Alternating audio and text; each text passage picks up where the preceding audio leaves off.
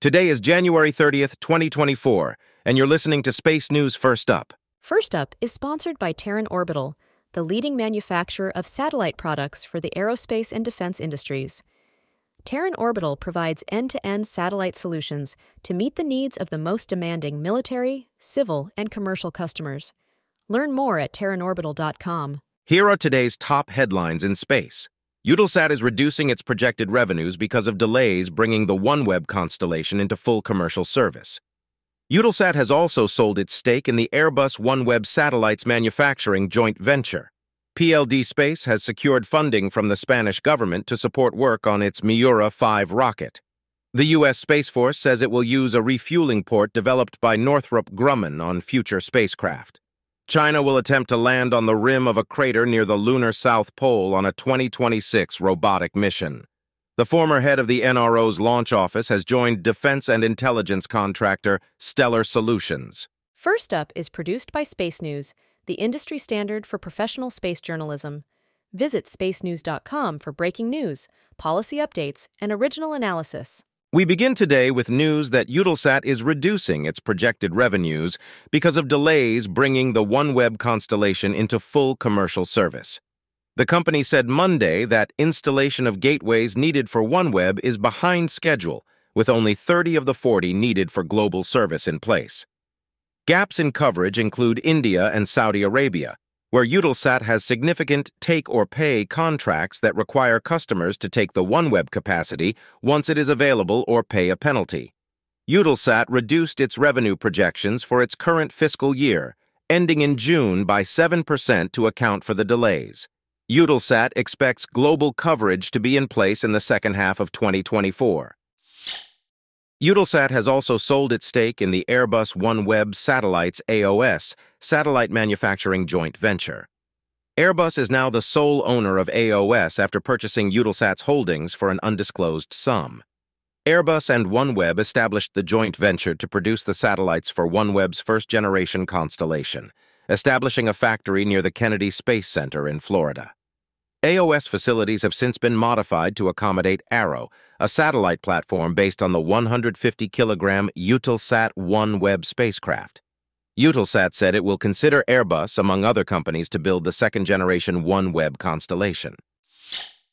PLD Space has secured funding from the Spanish government to support work on its Miura 5 rocket. The company said it won a $43.8 million award from the government after completing a preliminary design review for the rocket. The funding will be paid off over 10 years once Miura 5 begins commercial operations, currently scheduled for 2026. Miura 5 is a small launch vehicle designed to place up to 540 kilograms into orbit and features a reusable first stage. The company has not disclosed the projected cost of developing Miura 5, but said in November it was looking to raise additional funding to develop the rocket. The U.S. Space Force says it will use a refueling port developed by Northrop Grumman on future spacecraft. The Space Force's Space Systems Command designated Northrop Grumman's Passive Refueling Module, PRM, as a favored interface to enable future in-space refueling of military satellites. The PRM has a docking mechanism to allow a refueling vehicle in orbit to transfer propellant to another satellite to extend its useful life.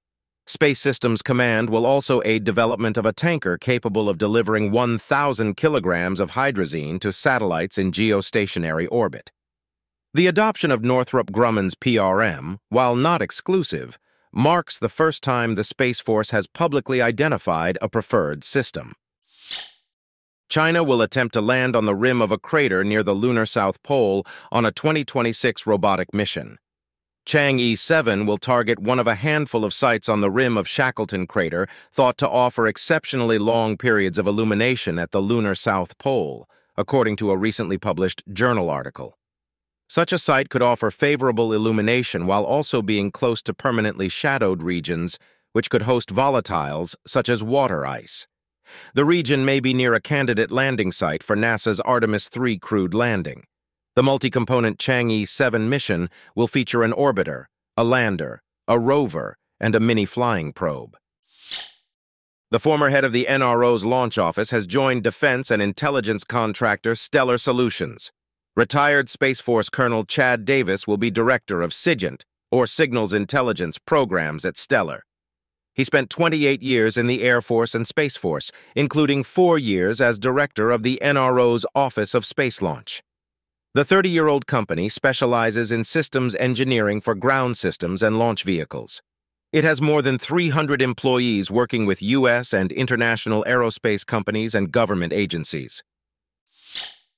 In other news, an instrument on the latest series of GOES weather satellites could be useful in tracking atmospheric methane.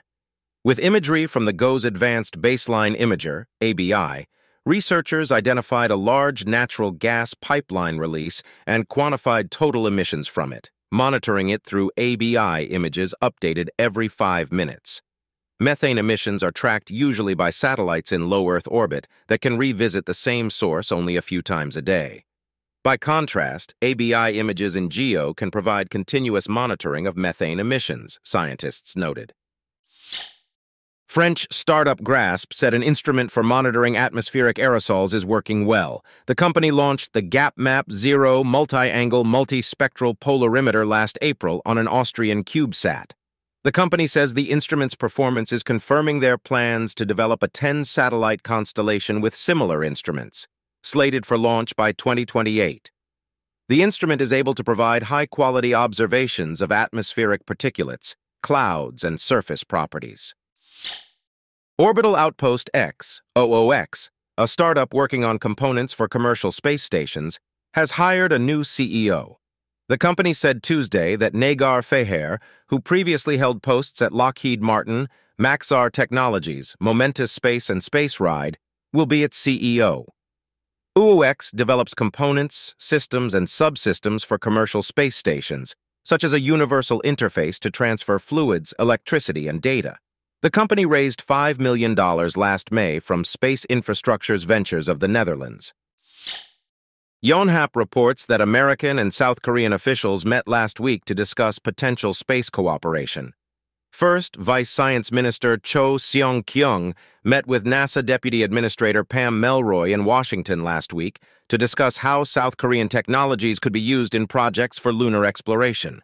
The meeting comes ahead of the formal establishment of a South Korean space agency, the Korea Aerospace Administration, in May. AP reports that the Space Shuttle Endeavour is once again vertical. Crew overnight hoisted the orbiter to attach it to an external tank and 2 solid rocket boosters at the California Science Center in Los Angeles.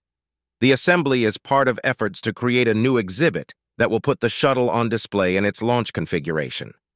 The exhibit building will be constructed around the shuttle over the next few years.